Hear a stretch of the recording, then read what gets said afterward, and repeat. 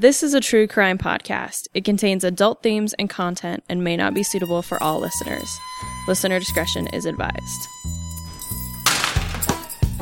When a guard would stop and talk to you, you used to stand back and you would yell so people could hear what you were saying to that guard as they walked by or within the vicinity. But he knew what a convict was going to do before they thought of it themselves. He'd just been around that long, and he was tough. They'd find Sprocky in about every conceivable place you could imagine, which we would, of course, dump. They'd wait until everybody was locked up, and he would open his door and run down to cell one and get a bugler can full of Sprocky and take it back to his cells. She had a kind of a hypnotic power. There were a great many wild cats around the penitentiary, and most people couldn't get near them. But she would stand in the doorway of the cell house and say, "Kitty, kitty, kitty," and those cats would go to her. Welcome, everyone, to another special Stool Pigeon Saturday, and special because I'm here again. I'm so excited, and we are excited to welcome back our education specialist, Suzanne Squires. Hi. Hi. Welcome. How are happy you? to be here. Yay. Very excited. Yeah. Another juvenile Yes. that spent time at the old Idaho Penitentiary. I can't wait to hear about it. And I love it because there's a great connection that Anthony made that when he shared his Yeah. something like that. This Yeah. week's episode on Tuesday, it was all about Bernard O'Neill and my half of the episode, and he happens to be a mentor of Suzanne's topic for today. That's right. And my topic for today is James Green Whitaker is his name. And he was born in 1901, September 2nd, 1901, in Utah, Box Elder County, Utah, which is probably close to the Idaho border. Yeah, it's northern pretty Utah. close, yeah. And he was one of 4 children, born to Nancy, his mother, who was born in North Carolina, and David, his father, who was born in Utah. And actually, they had They had a set of twins first in 1899, and it was a boy and girl, a little Sarah and David, and they died at birth. And so Jimmy was the next one born in this family, and then he also has a younger brother by the name of Willis. Okay. So Jimmy's quite an interesting young man. He and his family lived in a kind of a remote farm out in eastern Idaho, and it was called Serilda, Idaho. I don't even know if that's the name of the town anymore, but it's near Ashton, Idaho. Okay. It's interesting because his story starts when he was asked to stay home one day to help his mom with the laundry. Mm-hmm. So the story has it that Dad wanted to go work in the fields, and Jimmy wanted to go with him, and his dad encouraged him to stay home and help his mother with the laundry. Well, Jimmy didn't want to stay home and do the laundry.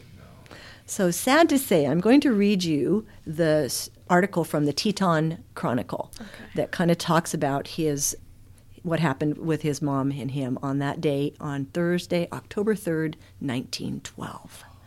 So it goes, Mrs. Whitaker was doing the family washing, and with her was her 2 little boys, aged 8 and 12. The eldest boy would not turn the washer fast enough, and was requested by his mother to turn it faster. This he refused to do. And then, after carrying out a bucket of water, he refused to work more.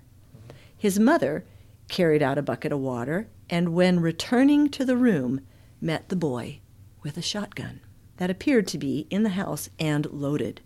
The mother demanded the boy put the gun down, which he refused to do, and told her that if she came closer, he would shoot, which he proceeded to do, blowing off the top of his mother's head. Oh my gosh.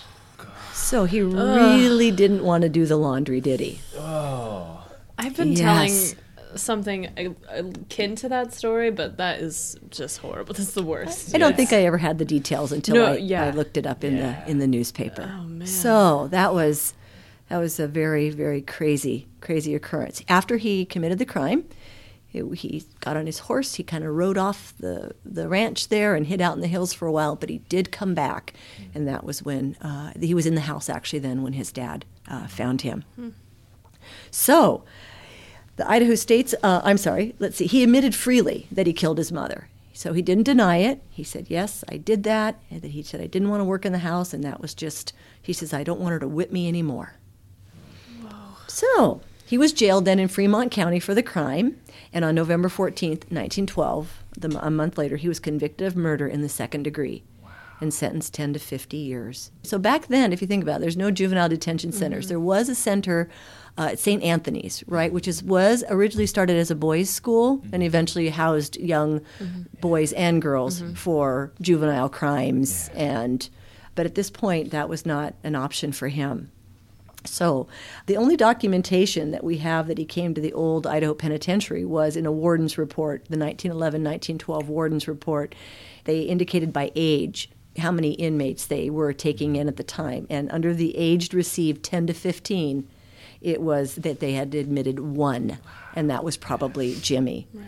So he arrives here, and from what we know, I believe, was he housed in Two House for a while, in the North Cell House, or was he? I believe so. Okay. It sounds like they tried to sell him with trustees, with somebody who, not a violent criminal, but and I think respected. Right, exactly. And I do think that they did try to keep him away from the general population as much as they could, because they did realize that this is probably not a good thing to have this young person seeing and being around other inmates that are, pretty hardened criminals. Yeah. Right? I know Patrick Murphy writes about him, and he's just like, who is this little boy that's here? And other inmates kind of just explained this little boy in the prison yard. And right. So actually, when he came here, he became he was very noted in the psychological community out in the United States. There were other doctors and physicians that were very interested in why this little boy would commit such a heinous crime. Right.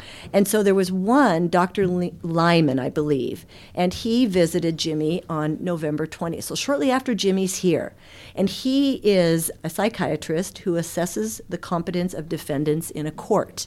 So he was super interested in Jimmy and came and visited with him.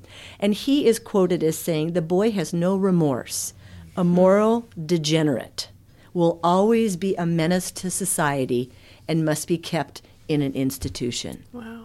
So it was a pretty heavy, just again saying that this kid is really bad and we need to keep him locked up. Right. So, and I don't think that the warden or any of the guards or anybody knew really what to do with this little guy. Right. Yeah. What are we going to do with him every day? Yeah. The inmates wanted to work. Jimmy wasn't probably going to go out and work. Yeah. So what do you do with this little guy while he's here? So the doctor also noted that the boy's parents were first cousins. Oh. And this might account for the way for his perverted type. So that was kind of an interesting assumption. Whether or not that's true, I don't know. Right. But so again, more things that are kind of not going in Jimmy's favor. Right. Yeah. So this is where kind of this Barney O'Neill enters in, the one that Anthony was telling us about. Lived in North Idaho, and did he embezzle money? What did he do? He was officially in for making a false report. Okay. But he had embezzled, and he had taken in transactions even though his banks were going under and were worthless and all this. The books. He was cooking books and basically embezzling. Right. But we looked at his mugshot, and he looks like just a fun guy. He's got a big smile on his face. Right. Yeah. It's like, wow, why are you doing this? Jolly Irishman. Yes. I really loved him. Yeah. So he's in the pen at this time, and so he ends up kind of taking Jimmy under his wing. So he is the trustee that Jimmy is given to him in order to kind of keep watch on him, maybe kind of educate him and help him to just become maybe a better person. And he's noted as saying that he thought that Jimmy was a bright young boy. He thought he was kind of developed a little bit mentally beyond his years, but he was kind of physically not very fit, kind of a small little guy, and he had bad teeth.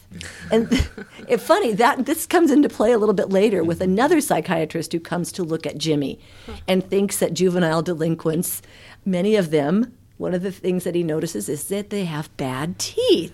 So I was like, okay, this is getting a little interesting here. So anyway, they looked at sending him to St. Anthony's. I guess the warden did bring this up, but there were parents from St. Anthony's school who wrote to the warden and said, do not send him to our school. We're afraid of the influence that he could have on our children. Wow. So everybody thinks that Jimmy is pretty much a bad seed. Yeah. So, and that kind of breaks my heart, right? Yeah. You think about this, and you're like, oh my gosh. So anyway, he is detained in the cell, kept away from the other inmates, and it's actually he's actually able to go to the library. So where would the library have been in 1912? Would that have been in one of the cell houses, or Probably in the administration building Oh. is my guess. Okay. But, Sure. like most things here, it's so hard to document Right. from decade to decade what Right. building was used for what. So Well, anyway, so That's my guess. that's kind of the way, and that's probably where Mr. O'Neill, Barney, would take him and kind of help educate him. It was a room that was quite quiet, away from everyone else. So, anyway, that was kind of what Jimmy's day was like, just being, going into this room and probably learning and how to be a better person, or even learning some educational components as well. So another president of the New York Juvenile Association, this Charles Hills, he comes to visit Jimmy as well, and he is also talking about the decay of teeth leading to young people having, and I think particularly boys. They don't really talk about girls. Right. They talk about bringing, these boys and having this being the cause of their delinquency, so to speak. Yeah, I think that's so interesting too, because it's sort of around this time where phrenology is going to come in, or it has come in already, and so they're really trying to figure out like what is it that makes this person this way. Yeah. And I think they had it just the opposite, where it's more likely because they had parents who may not have cared for them or didn't teach them correctly. Totally. That they had bad teeth and they were juvenile delinquents, but they were so focused on trying to find a root cause, coming up with a type. Like they're sort of the prototypes of the like serial killer profiles Sure. and things like that. But I think they were also looking for something physical. They weren't really Right. looking at the emotional or the Right. that Environmental, environmental Right. situations. They were looking for this in what's making these kids bad. Oh, it's their teeth. Yeah. So, Yeah. so that was very interesting. So, because these two well-known people had brought this up, the warden actually allowed him to go to a dentist, and so he does go to a Boise dentist, who then agrees to go ahead and give him, an apparatus to try to help straighten his teeth. Yeah. And it's like, okay, well, let's just see if this works. Right. Well, really, does it work? Who knows? Over time, Jimmy might have just, become a better person. Right. So anyway, but on the way home from one of the trips to the dentist, they allow him to buy a baseball mitt. So this is kind of the thing that we know a lot about Jimmy, and think, that this is probably what was really the neatest thing about his time here, is that the deal was if he could control his temper, then he could be part of the baseball team. And so he was kind of would you think, like maybe a bat boy or something? Or that's what I've seen him as. Yeah, it was the bat boy. Yeah. Yeah, so playing baseball was a privilege, and being part of this team was a privilege that they allotted him if he could, keep his anger under control and whatnot. So Mr. O'Neill, Barney, then taught Jimmy manners and tried to really focus on him just being a good person, saying please and thank you or no thank you, or, and trying to better express himself, it sounds like. He wasn't very good at, really telling you what he wanted without getting angry because you didn't understand. Right. It's like, how come you can't read my mind? Well, Right. you need to tell me what you really need and what you really want. So there was another psychologist in Boise who came and examined Jimmy. This is about 2 years after he's been here. This is 1914. And she said that she finds him mentally normal, except that he has unusual and uncontrollable temper. So even 2 years afterwards, she is, and however she evaluated this, I'm not sure, but that was kind of what she came up with. And at this time, Warden Snook was continuing to keep him apart from the other inmates and just maybe spending time with Barney. And but Barney wasn't here that long, was he?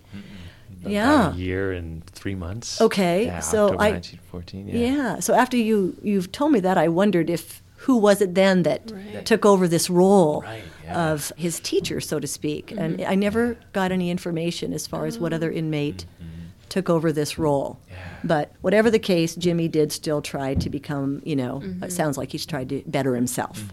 And then there was a teacher from Boise who actually came in and was actually able to give Jimmy some educational classes, kind of work with him a little bit. So over the years, things are just continuing, I think, to get better for Jimmy. I think he's starting to learn and become a better person. In, 1916, there was another guy from the Navy, another doctor who also came, and still very interested in Jimmy, trying to find out, more about him. And he said that he felt like he was having good treatment under Warden Snook as he could receive at any outside special school. Because at one point they did want to send Jimmy to a school in California that was only for young men of his age who had committed, a pretty serious crime. Yeah. But they decided no, that wasn't going to happen. Probably maybe cost to the state, whatever. Right. But they kept him here. And obviously they're making good progress, right?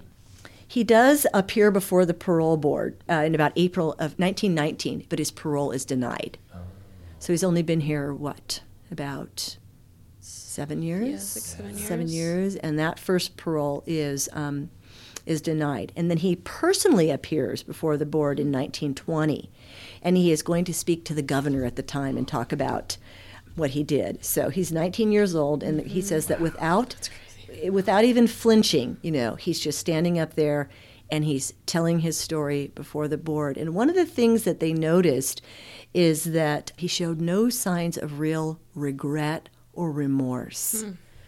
And he's telling the details, just kind of the gruesome details, and he's going through it, but they're wondering, wow, has he changed at all?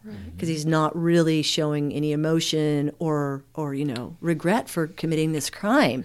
So they're still, I think, a little bit concerned about what should they do with him and when should we allow him to be paroled. And then there were some letters that came in from his father and some of the surrounding people in their neighborhoods or in their community saying that, they felt like he should be pardoned. Wow.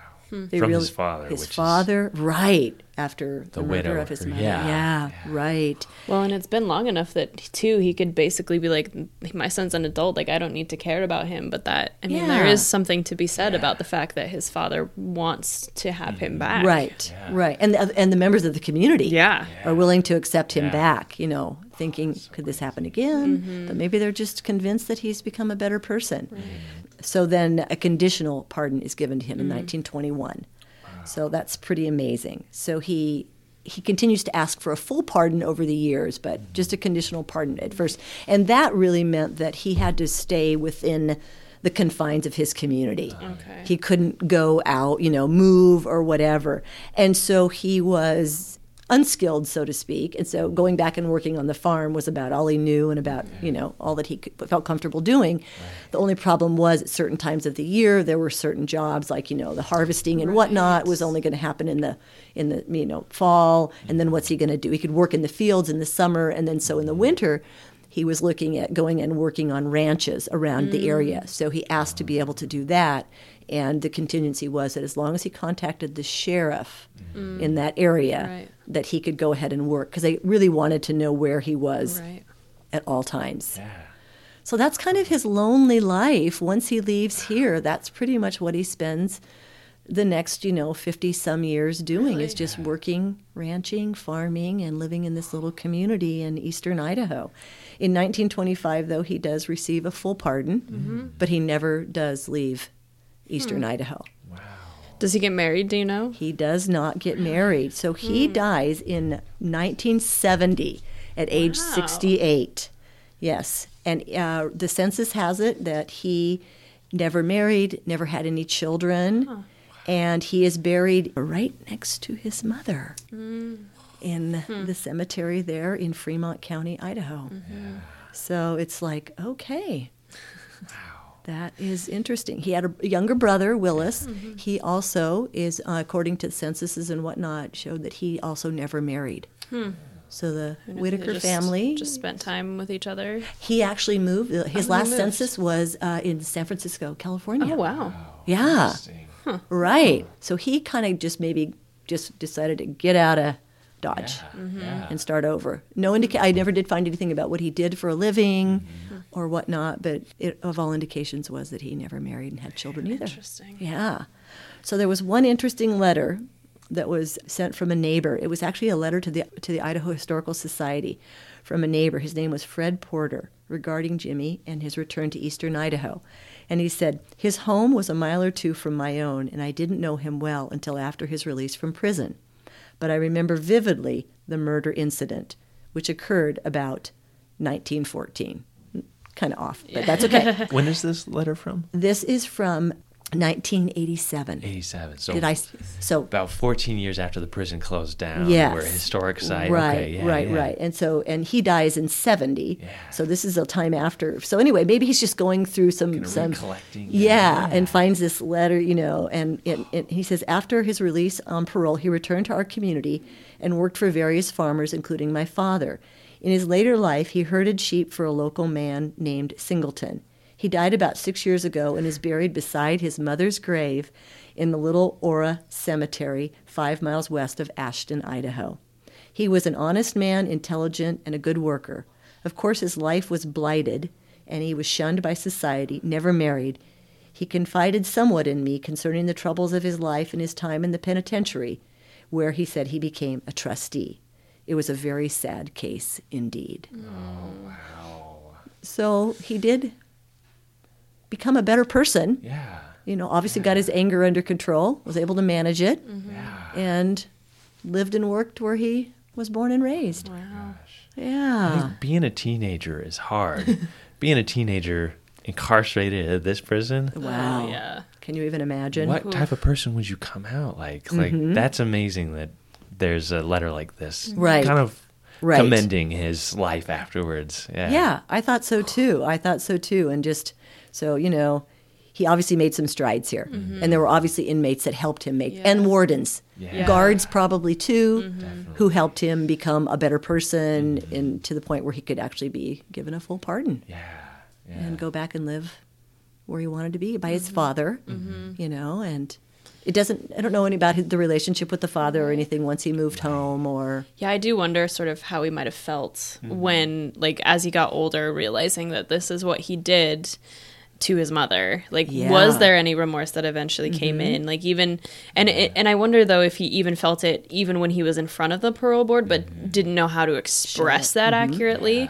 If he is sort of as not psychologically developed as these doctors are saying that he is. Yeah, he's probably rehearsing everything he's going to say over and over and over. He's Right. That's all he's thinking about are the words he's saying. It's not like the emotion he puts behind it or anything like that. Yeah, Right. Kind of robotic, but yet maybe he was really, but yet it is interesting that he could never really probably develop any relationships with other people. Yeah. Not just women, but maybe, just he was kind of a loner, Yeah. doing his own job and just happy to be not at the Idaho State Penitentiary, right? Yeah. So you are a retired school teacher, Yes, I Suzanne. am. How would you feel about this? If something like this happened today, like how would you respond to a situation like this? Because I know there were like teachers that came in from the outside, from local Boise schools to come and teach Jimmy. Would you ever be kind of proactively involved in something like that? I think it would be good on a one-on-one situation. I couldn't imagine actually going into a juvenile detention center and working with a group, maybe a small group. I think a large group might be really overwhelming, but I think if you can work with children one-on-one, I think you have a lot better opportunity to, maybe make a difference, maybe really be able to educate and see what's going on. When you're in a group, it's hard to assess how everybody's taking in all the information. At least one-on-one, if a child doesn't understand, they can say, "Hey, I don't get that. Can you tell me again, or can you help me with that again?"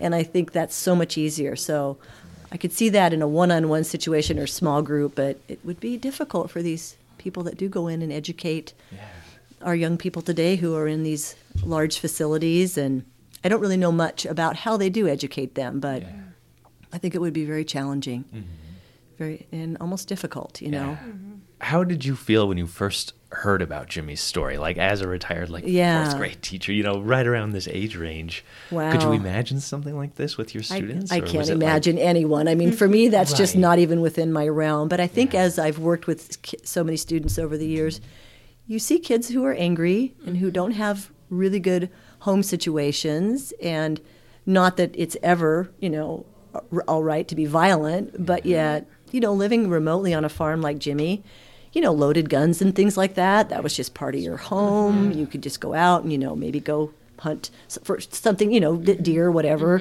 But so I don't know. I think that there must have been something environmentally, emotionally really wrong with him to be able to go ahead and commit a crime like that. And I wondered too if his sort of cause and effect sort of hadn't been fully developed yet, that like, you know, you go out and you shoot rabbits and stuff and you don't see them on maybe quite the same level as your parents. And then when you aim a gun at your mother, there isn't that like, oh, if I shoot her, she dies. Like there just may not have been fully connected, is because of how as you were saying it, just how like almost casual he was about it, like almost like he didn't fully understand the seriousness of guns and gun safety and right. But the fact that he came back after he committed the crime and he never really denied it, you know what I mean, admitted to doing it. Yeah. So there's that emotional part that was definitely not developed in him, that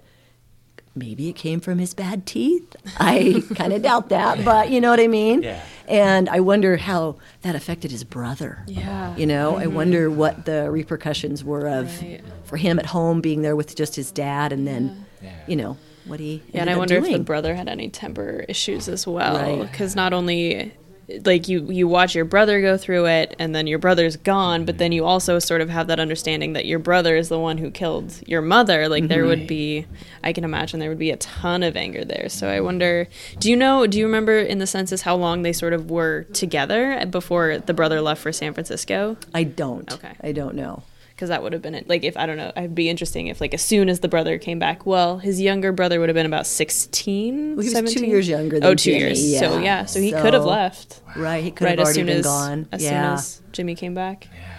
I wonder, that'd be interesting to know. Right, and, you know, small communities like that, they're very close-knit, and they probably don't speak ill of each other, so no one maybe ever really felt like they needed to share. If anything, you know, continued on the wrong vein with the dad and his brother Willis, you know. Yeah. But it sure would be interesting. Yeah. Really interesting. Family dynamics are very, very important in our growing up. Yeah. As we all may or may not be dealing with this holiday season, right? Right. Family dynamics. Dynamics. Yes. So anyway, so I think those two, the Oscar Baker that I talked about last time and Jimmy, were our two youngest inmates here, and then the rest are kind of the teenage, you know, years and doing just silly teenage things for the most part. You know. I think that's what is so crazy about Jimmy, is that it's like it's his mother. It's where other crimes, it's teenagers just doing with friends doing silly teenage things. But he made reference to the fact that she whipped him. You know, in that first little interview that he did with the newspaper, and whether or not that's true, and whether or not that is no reason to do what he did. You know, you just walk away. Say, I'm not doing the laundry. I love to tell the fourth grade students when they come in, because they're around that same age, they're 10, 11, so I tell them both Oscar's and James's story, and I say, so from now on, if your mother asks you to do the laundry, are you going to do it? And they're always like, yes! So they're very agreeable, aren't they? Scare them into submission. Right. Yes. All right. That was awesome. Yeah. Well, thank you. Anything else you want to add, or? No, I just loved the connection that we made with Barney and Jimmy's teacher, and I thought, oh my gosh, there's lots of connections here at the Old Pen that I think as we delve deeper into these lives of men and women, they kind of start to, there's a little bit of crossover, and it's like, wow. Well, and when you said, and this may not be connected at all just because we couldn't find, but when you said Singleton and that it was someone who'd raised sheep, we just did Barbara Ann Singleton earlier this season, and at least her second husband, I don't know if her first husband was involved in it, but he was a sheep herder. Yeah. Ooh. And so that would be super. So she's from Twin. But they did say one of her husbands, while she was incarcerated for I think the third time, her husband was away doing sheep herding, and then he'd be back in Boise later. Oh my heavens! That would be amazing. That'd be so wild. What a connection! I don't know if that would be true, but that would be amazing. That would be 3 connections in this one. Episode, right? That'd be so cool. But what do you think the odds of us finding something about that in the Idaho Statesman are pretty slim, small, right? We're going to have to go for journals, personal diaries, and things like that. Thank goodness. I love that. Yeah, but thank goodness for the Idaho Statesman and the Chronicle and all these newspapers, because honestly, we don't get much from the warden's reports except, age entered, and then we find out all of this from the Idaho Statesman. Because I didn't know any of those details about Jimmy's story. Mm-hmm. I was amazed. When you told me about his parents being related, it was... I know. Whoa, that was a revelation to me. I Yeah. thought I knew everything about this little kid. And that was like, okay, I got to go back and... Yay, I told Anthony something he doesn't know. See, isn't it Yay, exciting? That makes me Anthony happy. knows so I much. know. You've done so much on this. It's awesome. So It's great. work, And it's wonderful Suzanne. that he was so it's sad in a way that he was so well renowned in the U.S. for his crime that other, psychologists and things felt the need to come and interesting. find out about him. But I think that whole concept of juvenile, delinquency or juvenile issues and crimes and whatnot was really starting to come to the forefront. And so it was like, wow, we got to find out about this young man Right. Right. and get it down in our books. Yeah. Well, thanks, you guys. It was thank fun you. again. Great Okay. work. Well, Woohoo. if we were to say do your own time, what would you say? I think I know this time. Do your own number. Yeah. And your own chores. And your own chores. That's right. And don't crab about it. Good to see you, Sky. Good to see you too, Yeah. Suzanne. Good Love luck in it. Texas. No, I'll try. I know. You're getting there. If you enjoyed Behind Gray Walls, please rate, review, and subscribe so others can find our podcast. If you're interested in more Old Idaho Penitentiary information and to see mugshots of the inmates featured in this episode, follow the Old Idaho Penitentiary on Instagram and Facebook. If you want to learn more about the Idaho State Historical Society and its other sites, follow ID State Historical Society on Instagram or visit history.idaho.gov. If you have a question or comment for the hosts, please email us at behindgraywalls@gmail.com.